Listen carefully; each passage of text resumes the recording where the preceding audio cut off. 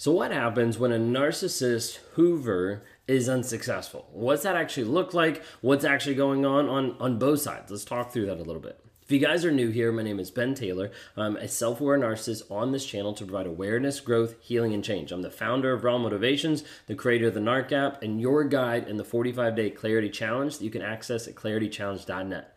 If you like what you see here, subscribe, rate, review, share anything under the guise of Raw Motivations on all the platforms. But if you like what you see here, subscribe, because you never know when we're going to drop more videos. We drop those daily, but also we go live every once in a while as well. So you want to be able to tune in to some of those events too.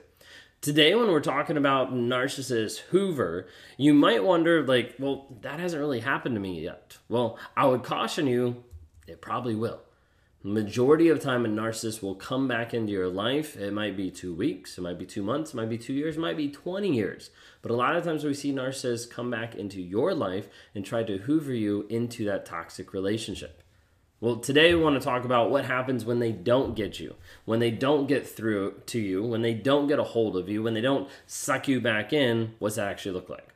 Well, when we're talking about Hoover, just so everybody knows, a Hoover is the attempt of a toxic person to suck you back into that toxicity, to bring you back into a place where you are under their control, where they have control over your will, your emotions, your actions, your responses, all those different pieces. And it takes on a lot of different forms. It takes on a lot of different styles, depending on the type of narcissist that you're with or how they relate or interact. But the goal of a Hoover is to get you. Another day is here, and you're ready for it. What to wear? Check. Breakfast, lunch, and dinner? Check.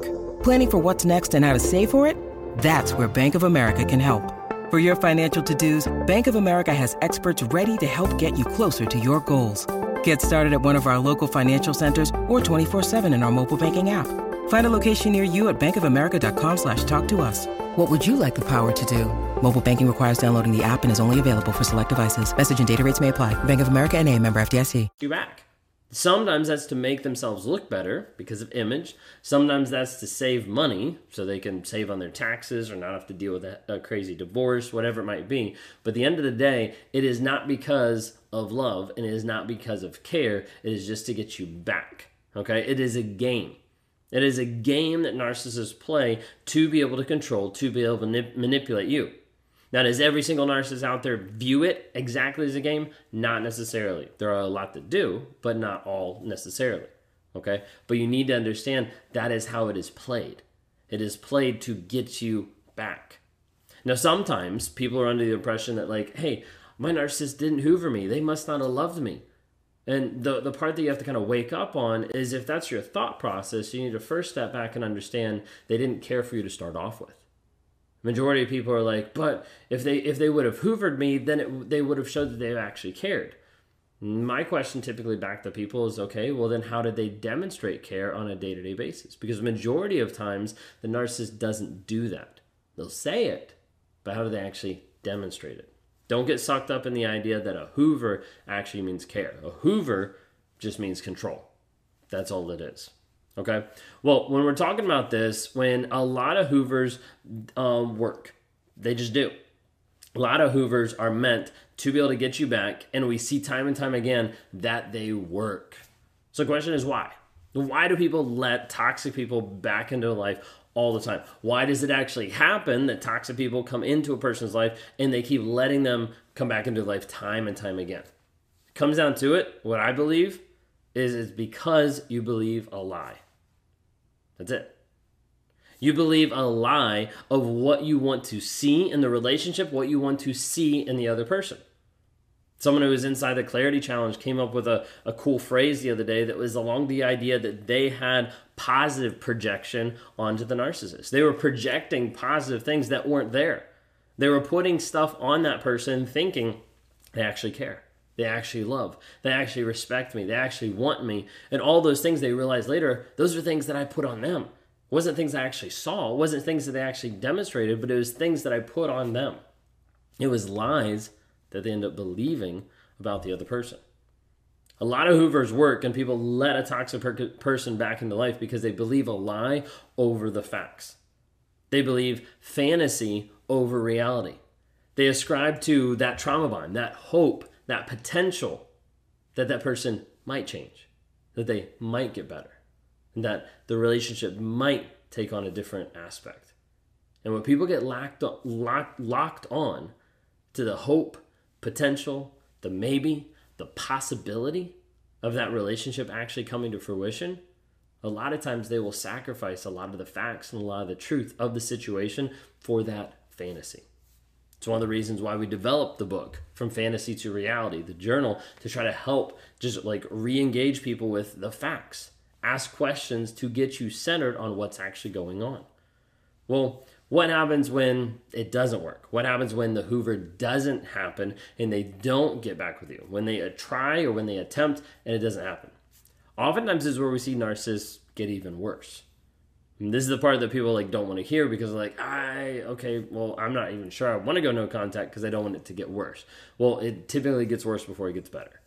That's the piece that we normally don't talk about on the majority of channels, that like when you go no contact, when you separate from a narcissist, you thought it was bad with the narcissist, a lot of times it's going to get worse, but it gets a lot better. That's the hard part, is a lot of people are scared of that because when it gets worse, you'll see narcissists that come out of the woodwork stalking you more, maybe attacking you, getting upset and getting to a place where the rage is intense, the rage is huge, and possibly a lot of times different and more than what it's been in the past. Because part of the reason what's going on here is when a narcissist tries to hoover and it doesn't work, they'll get worse because of the fact of a loss of control.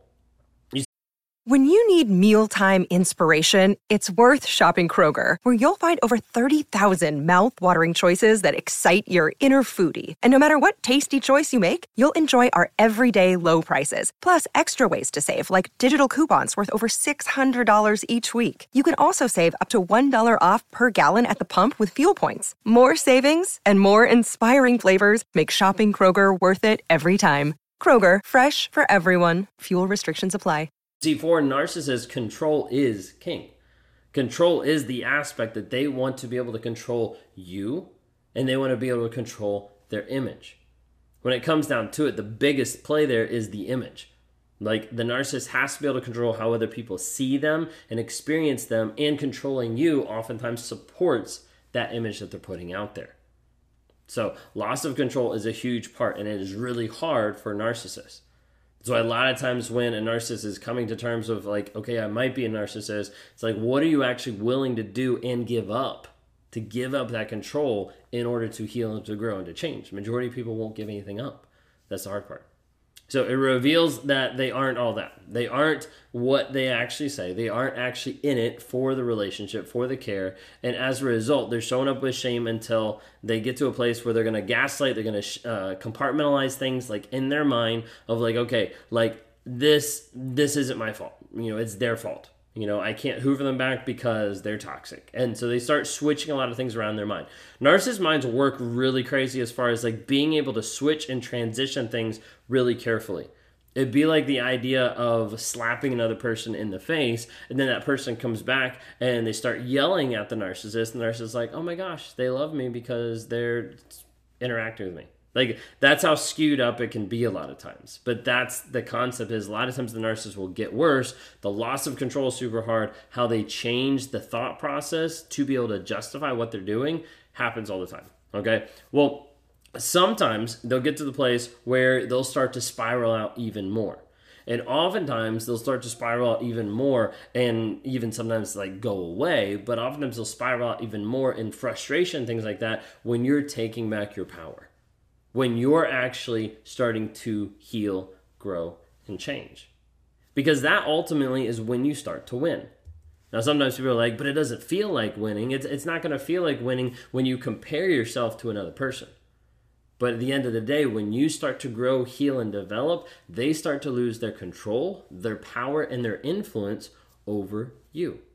You start to take back that control, take back that power, and become the person that you were meant to be. Well, when we're dealing with this and the hoover doesn't work, you actually start to change. There's something that starts to switch. When you actually hold a boundary and hold a barrier there, and you don't let that toxic person back into your life, something starts to switch on your healing process.